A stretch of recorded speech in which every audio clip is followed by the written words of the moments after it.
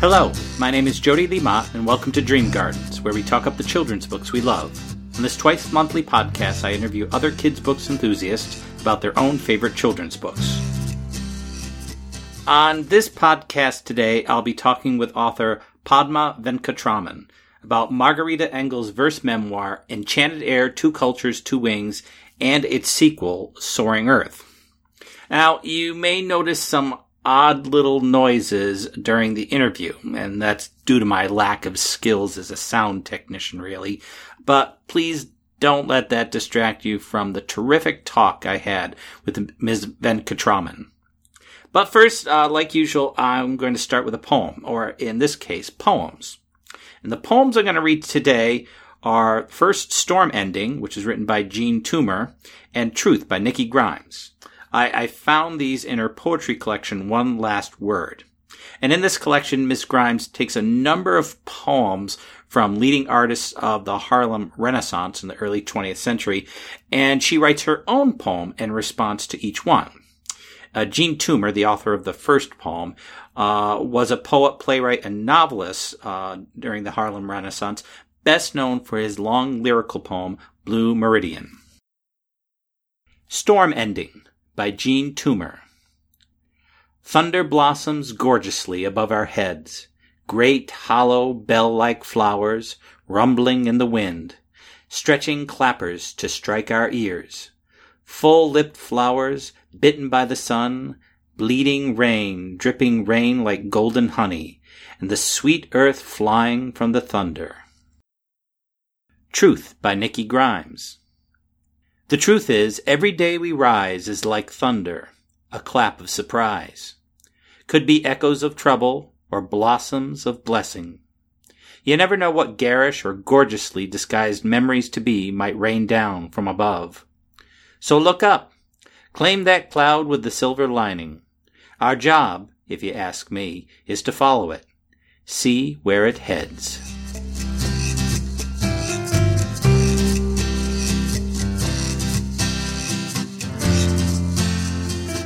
My guest today is Padma Venkatraman, author of the novels Climbing the Stairs, Island's End, and A Time to Dance, and just released this year the middle grade novel The Bridge Home.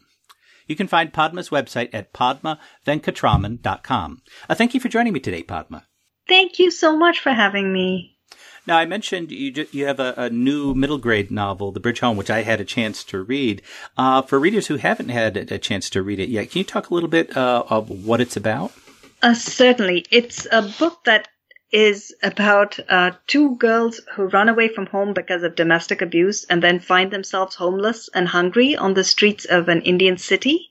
And it's about how they have a lot of things that happen to them that are really quite frightening and difficult. But in spite of all of that, how they end up finding friends that become a kind of family, and together with two boys and a dog, they live on a ruined bridge. And the book then is about their adventures, how they, scrounge off rubbish dumps to make a living. But in spite of all that, in spite of the horror of their situation, the laughter that's there, the joy that they somehow manage to find, and the hope that keeps them going, as well as some very difficult things that happen, including them being chased off the bridge and then going to an even worse place, which is a graveyard. And, it's also about how children who are abused and who have lost the trust of adults or who haven't seen trustworthy adults, what happens to them, and are they ever able to trust? Now, when I was reading the book, I read the afterword, and I was fascinated that you did talking to children in very similar situations before writing the book. I wonder if you could talk a little bit about that experience was that helped you to write the book. Certainly. I was born into a very wealthy family, but when I was about 8, my parents separated, and after that, I was not so wealthy anymore at all. But my mother always made time to volunteer at schools for children who had much less than I did, children like the kids in the Bridge Home. And I got to know some of the children there. And one of them was this girl called Indira, and she told me something very similar to what happens to the main character in the Bridge Home. And Indra wound up actually living in a graveyard for a while because there were people who were living who were chasing her to essentially enslave her. And the only place that she could find safety was in a graveyard. And, I think about that all the time. I'm a scientist. I say all this about not believing in ghosts, but if you tried to put me in a graveyard for even an hour at night by myself, I don't think I'd make it. And there was this young girl who had to do that.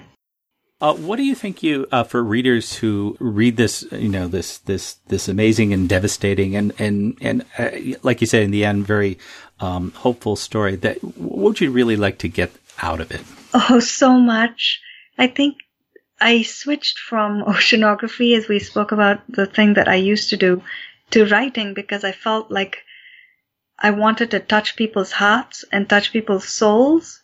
And I think the best way for me to try to make the world a slightly more compassionate place is through books. And I really hope that, when a child opens the book or when anybody opens the book and starts to read, that they don't just enter the book and get transported to India and to a different place, but I really, really hope that they also get transported into somebody else's mind, into Ruku's mind, into Viji's mind, into Arul's mind, into Muthu's mind. And I hope that transforms them, makes them more empathetic when they put the book down, makes them want to act and do something to help homelessness and poverty and hunger from existing in the future. I wish, we've lived for millennia or maybe for hundreds of years, and we still haven't solved those terrible problems as human beings. And I always hope that the young people will be able to leave the world a better place than we left it for them. Was there a little bit of the book that you wanted to share? Sure. I could read a passage, which is, I think, probably my favorite one to read, and that's when Viji, who has run away from home and is walking through the streets of the city to find work along with her sister, Ruku. They are wandering around and they wander into a compound where there's somebody very wealthy, and the gardener in that house chases them away, and this is what happens then. And the book is written in second person, in direct address, which is kind of unusual as well. So it is essentially one sister speaking to or writing to the other sister. And as you read the book, initially you don't know why that's happening, and then of course you discover that as you go along. I took your hand and walked briskly out the gate. Something whizzed by my head. I ducked, shocked the gardener would go so far as to throw a stone just to keep up his pretense. The object landed with a thud. It wasn't a stone. It was an orange. I looked back, wondering if I should thank him, but the gate clanged shut. Might as well eat it. It's not big enough to share with the boys, I mused. You smiled. We sat in the shade of a gnarled rain tree. I gave you the orange. Ah, you murmured, cradling it in your hands as if it were the most beautiful thing ever. You ran the tips of your fingers across its waxy peel. You turned it around and around as if it looked different from every angle. Ah, you repeated. You raised the orange to your nose, took a long sniff, and then gave it to me. I took the orange and turned it around, just as you had. It glowed like a small, pale sun. I felt its weight, its perfect ripeness, not too soft, not too firm. I breathed in its citrus scent. I started to peel it, noticing things I'd never noticed before. How the leathery peel isn't colored the same all the way through. How the papery sections inside feel like leafy veins. how the pulp is shaped like raindrops. When, at last, I placed a section in my mouth, I could hear it burst as my teeth met the flesh, squeezing the juice out onto my tongue.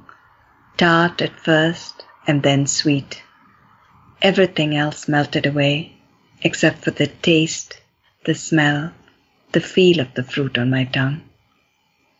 I ate the fruit slowly, the way you like to do things. Until then, I thought it was a sad thing that you were sometimes slower than the rest of us. But that day, I realized that slow can be better than fast. Like magic, you could stretch time out when we needed it, so that a moment felt endless. So the taste of half an orange could last and last. It's remarkable. It's just how just eating an orange can take on such a significance in the moment, because it's such a in this case such a unusual and exotic thing.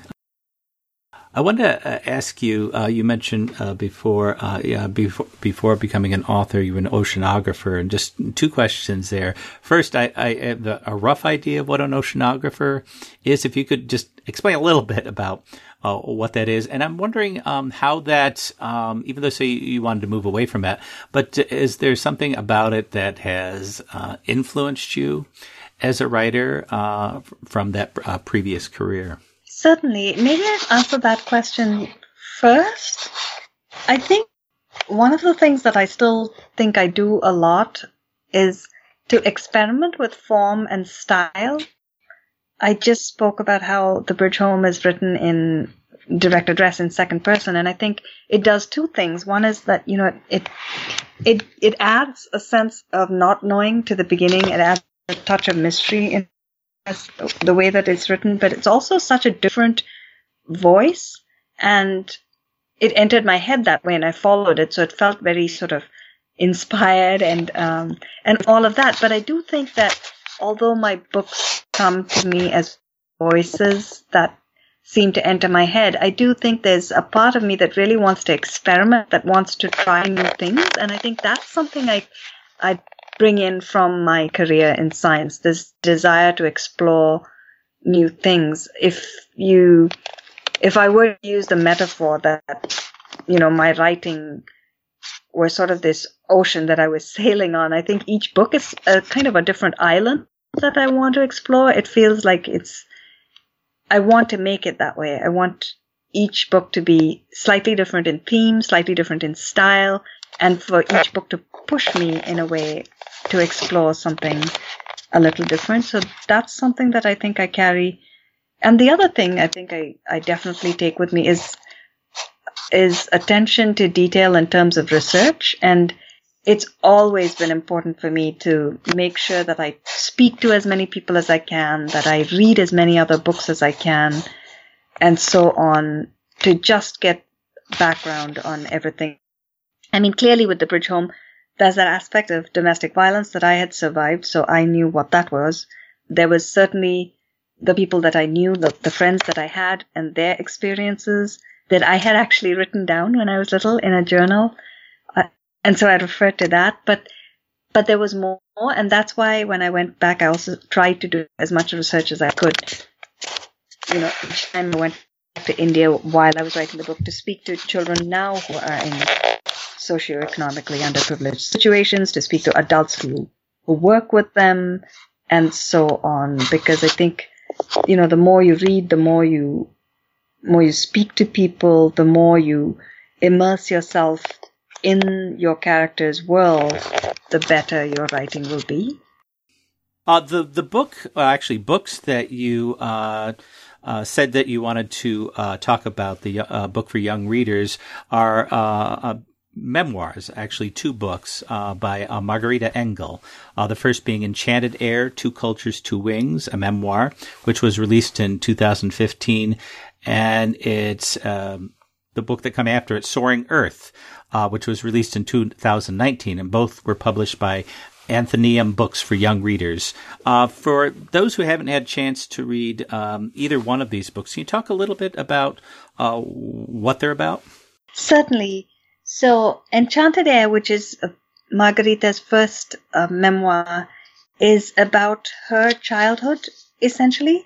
So it is about when she was growing up, and she is Cuban American, and it takes place mostly in Los Angeles, where she lives. And when the revolution breaks out, so it's kind of, it's not historical fiction, it's not that long ago, but it has that element of recent Cuban history to it.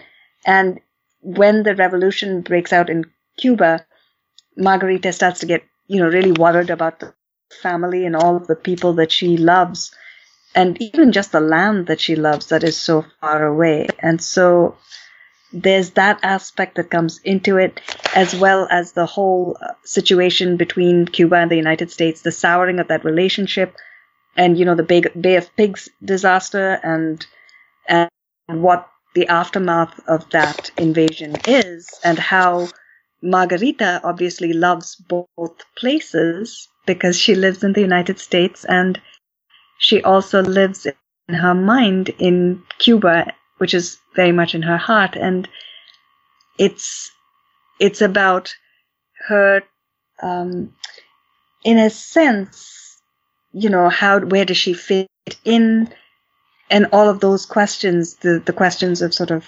identity and culture that she faces as she grows up.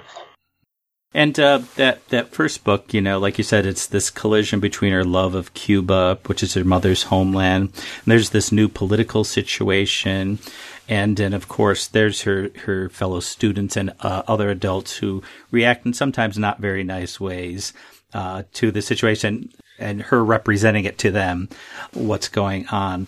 And so she's has these conflicts going on. She's drawn to it. At the same time, things are going on, and she's confused by how people react to her. I wonder if you talk a little bit about both the joy she feels about thinking about Cuba, and at the same time the pain of that she experiences, both thinking about what's going on and just how people in the U.S. look at her. As if she represents Cuba to them. One of the things I think that makes the book so accessible, if you will, and it's much more than just accessible, but I think makes it accessible to so many children in the United States, is that many of the children will I think be able to relate to this experience of having somebody they know that is perhaps an immigrant or has a strong identity with one culture and loves it, and then has also the feeling of being an outsider in their own country in a way, to some degree, and that I think was something that drew me to the book. Clearly, it's an experience that I have. I immigrated to this country when I was 19, so I came here when the phones were not even, we didn't have cell phones the way we do now or anything. So I had to call my mother once a month for 3 minutes. And that was all the time that I ever had. And to even, to connect with her. And so I think one of the reasons that I felt so drawn to this book was because it speaks of that sense of sort of missing home, of then starting to find a new home, and yet you feel like home is two different places, and your heart is kind of broken in two different places. And in Margarita, in her books, seems to me sometimes to feel as if she is sort of this ambassador trying to represent this one culture to people who don't know it. And I think that's something else that anybody who has immigrated has that sense of it as well, has that feeling. Now, in the first book, along with these things that are going on, family is very important to her. Her parents, her sister, and particularly her grandmother who isn't there. And so, so her grandmother, even though she is sort of distant for a lot of the book, is as a figure that sort of looms large in the book. Just talk a little the importance of a family and what it means, at least in this particular book, to Margarita. Oh, I wonder if we can. I've just been finding some places in the book that I love, and I wonder if I could do it just through her own words. There's this poem, Traveling to My Mother's Hometown, and I think I love the way that it captures both Margarita's own love for her family, but also the excitement of seeing the place her mother grew up, her mother's family. There's some sort of and I think it's a sense that we all feel sometimes as children. We have we have just the faintest maybe glimpse of something that is really a deep root. And as a child, I don't know that you fully understand or value the sense of where you came from and your roots, but I think it's there to some degree, and I think this poem captures that. So here it is, and it's called Traveling to My Mother's Hometown. We're finally leaving La Habana behind. We're on our way to Miami's hometown of Trinidad de Cuba on the island's south coast, where my parents met. It's only half a day away, but even though I've been there before, it seems like a journey through centuries. Slow and dreamlike, completely old, yet strangely new. We pass sugarcane fields and banana plantations. Everything turns emerald green, as if we're headed toward Oz. But there will be no wizards in Mommy's hometown. Just more relatives, and the house where she grew up, and the farm where both Abuelita and my great-grandma were born. The farm where I plan to turn into my real self. And I love that because, there's this feeling of Oz, and I'm not sure how many Cuban children of her time would have known about Wizard of Oz, but you have that sense that here's this child and she is American and yet she's also Cuban. And that sense of excitement that she feels about, connecting to something that is older and all of that. And, if I may read just a wee bit from the next poem, it captures also, Quiet Times. It has the sense of both the fact that she feels like an insider and an outsider, I think, in Cuba. Quiet times. I feel like I'm home, even though this peaceful town isn't my own. Everything is just as I remember from before the war.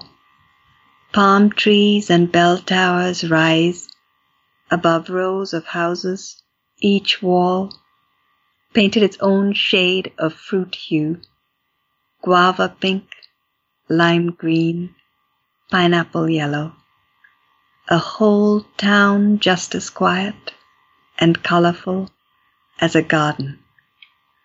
Blue doves flutter from nests on the red tile roofs.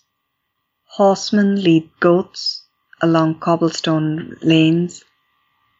We stay in a house where I don't remember all the names of Mommy's relatives, but I do recall the comfort of cool tile floors on bare feet.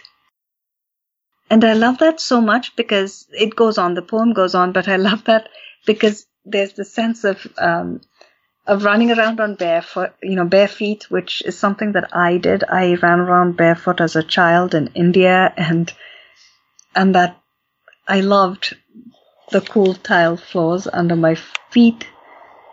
The colors that you have in India are so bright, and she speaks about the color in Cuba, and I know those are very different cultures, and yet there is that some sense that I have when I read it of maybe my own experiences of going back home. And I do know the names of all my relatives, but I know that my daughter doesn't necessarily when she goes back.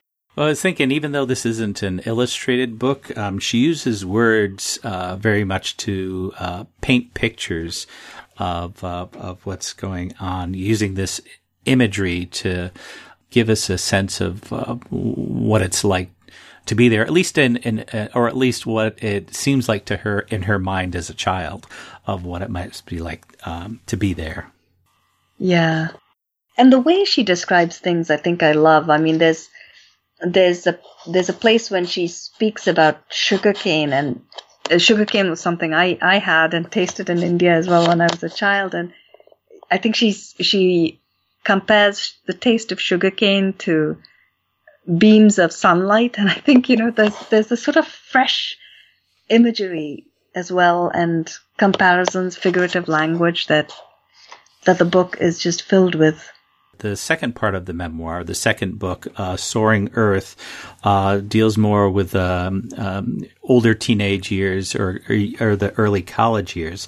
And whereas you think of Enchanted Air as her, trying to fit in, and in Soaring Earth, it's almost a way of she's trying to push herself out, away from others, and trying to figure out where she fits in the world. I think I mean. I've read, first of all, I should start off by saying that I've read several books that I loved and then read the sequel and been very disappointed. I mean, I don't know if that's ever happened to you. And so I was a little afraid, frankly, when I started reading Soaring Earth, and I thought, am I going to be disappointed? And I wasn't. And I think there's just the beauty of her poetry again, that carries through and that obviously doesn't fade. And I think it's a wonderful, wonderful way to capture memoir, because it captures in a sense, the nostalgia without getting too sentimental. And I think that's harder to do with fiction. And this book does that. And I think very much this book is part of what you mentioned, which is just that in this book, you see this girl essentially growing into a young woman. And I love the fact that to me is also mirrored in the metaphors of the two titles. Enchanted Air is about, in a sense, her flight of fancy, her imagination, and even very literally the plane that carries her from Cuba to Los Angeles and, back to California. So there's that. Whereas with Soaring Earth, there is that sense of a young person wanting to be grounded. And as you said, distancing herself in a sense from other people just to find her own roots, to get grounded in who she is. And I think I'm looking at the book right now, and, it begins in 1966, and it's divided into these lovely sections, Earthbound. It begins with Earthbound, and then speaks about wide air, wild air, drifting, and then green earth and enchanted earth. And it seems as though those titles bring it a full circle from enchanted air to enchanted earth, which I love. And, it's not to say that this book then leaves Margarita as a person who completely figured everything out and there she is at all. It is, to me, essentially just her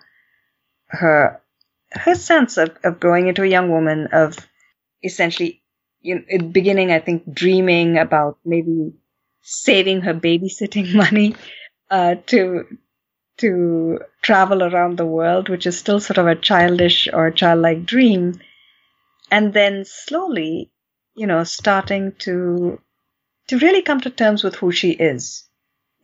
She speaks about her with my wide Cuban hips and frizzy black hair, I'll never belong with blonde surfers or elegant socials.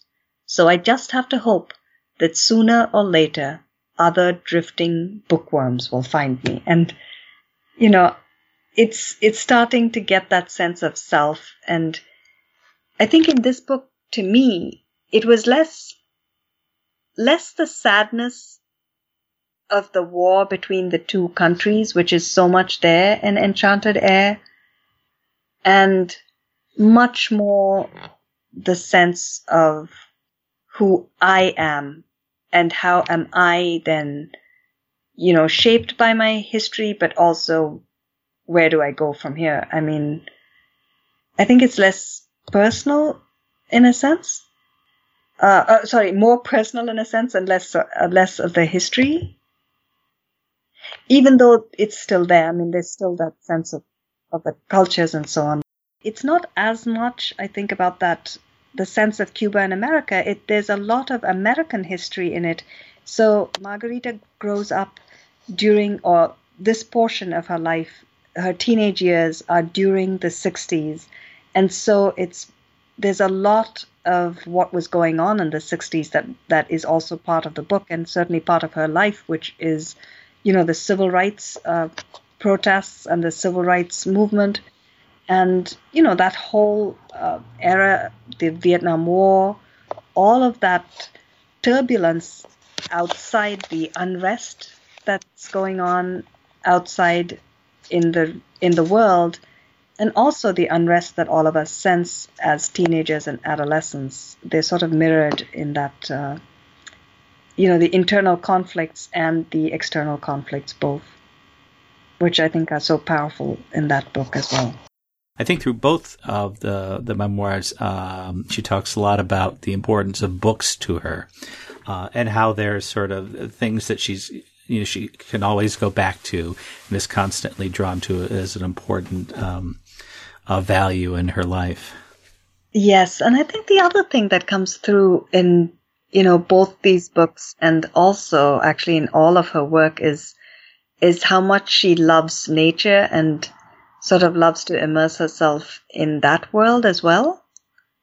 I don't know if you got that, but I certainly felt that sense of it, that of this young person who, yes, and absolutely the love of books, the love of the word, which must shape her as a poet and literary figure, but also this great reverence for earth, and even in the language she uses and the metaphors are often richly associated with nature and the outdoors and the beauty of the earth, I think. Well, she does write this in verse, and there are a few books out there for young readers in verse. I think of older one, Out of the Dust, but more recently Inside Out and Back Again, and The Crossover. But there's still an uncommon thing, and I'm just wondering what these are memoirs, but she made the decision to write them in verse rather than prose. And what do you think what the value is in this particular format? And what could other even prose writers take from what she does in writing in this particular way? Certainly, that's a wonderful question, and there are so many ways to answer that. The first thing I think, before we move too far away from that, I just want to point out some other verse novels if anyone's listening and wants to and hasn't yet. And Brown Girl Dreaming is a brilliant verse novel by Jacqueline Woodson, and the more recent ones that I've been thinking of, Marilyn Nelson wrote. She's written several. But she did her own memoir as a verse novel, and I can't for just a second I can't actually remember the name of the book, but again she did write her own memoir in verse, and I'm almost certain that Nikki Grimes just came out with her memoir in verse as well. And, I believe so, but I can't recall the title. Yeah, and I think what verse can do for anyone who's reading it, whether you write poetry or whether you write verse novels or whether you write novels, is just that it teaches you, I think, or it's a study anyway, in writing spare verse but not sparse verse. Spare language but not sparse language, if that makes sense. I mean, verse is very exact. You can't go on and on. You can't ramble too much. But if you cut it down, if you pare it down, way too much, then you were left with something that doesn't have enough, that doesn't breathe. You've stripped it to the bone and then it can't do anything. And so I think it's that balance that all of us have to strike, whether we are writing verse or prose, of how much do you say, how much do you not say? And where are you going on too much? Where you're not saying enough? And I think those questions you always should be asking yourself as you reread your work. And I think verse novels maybe help inform that sense within us as writers. And I think the other thing is just that often verse novels are like, like beads on a string, and each little bead is often a very emotionally rich and intense moment.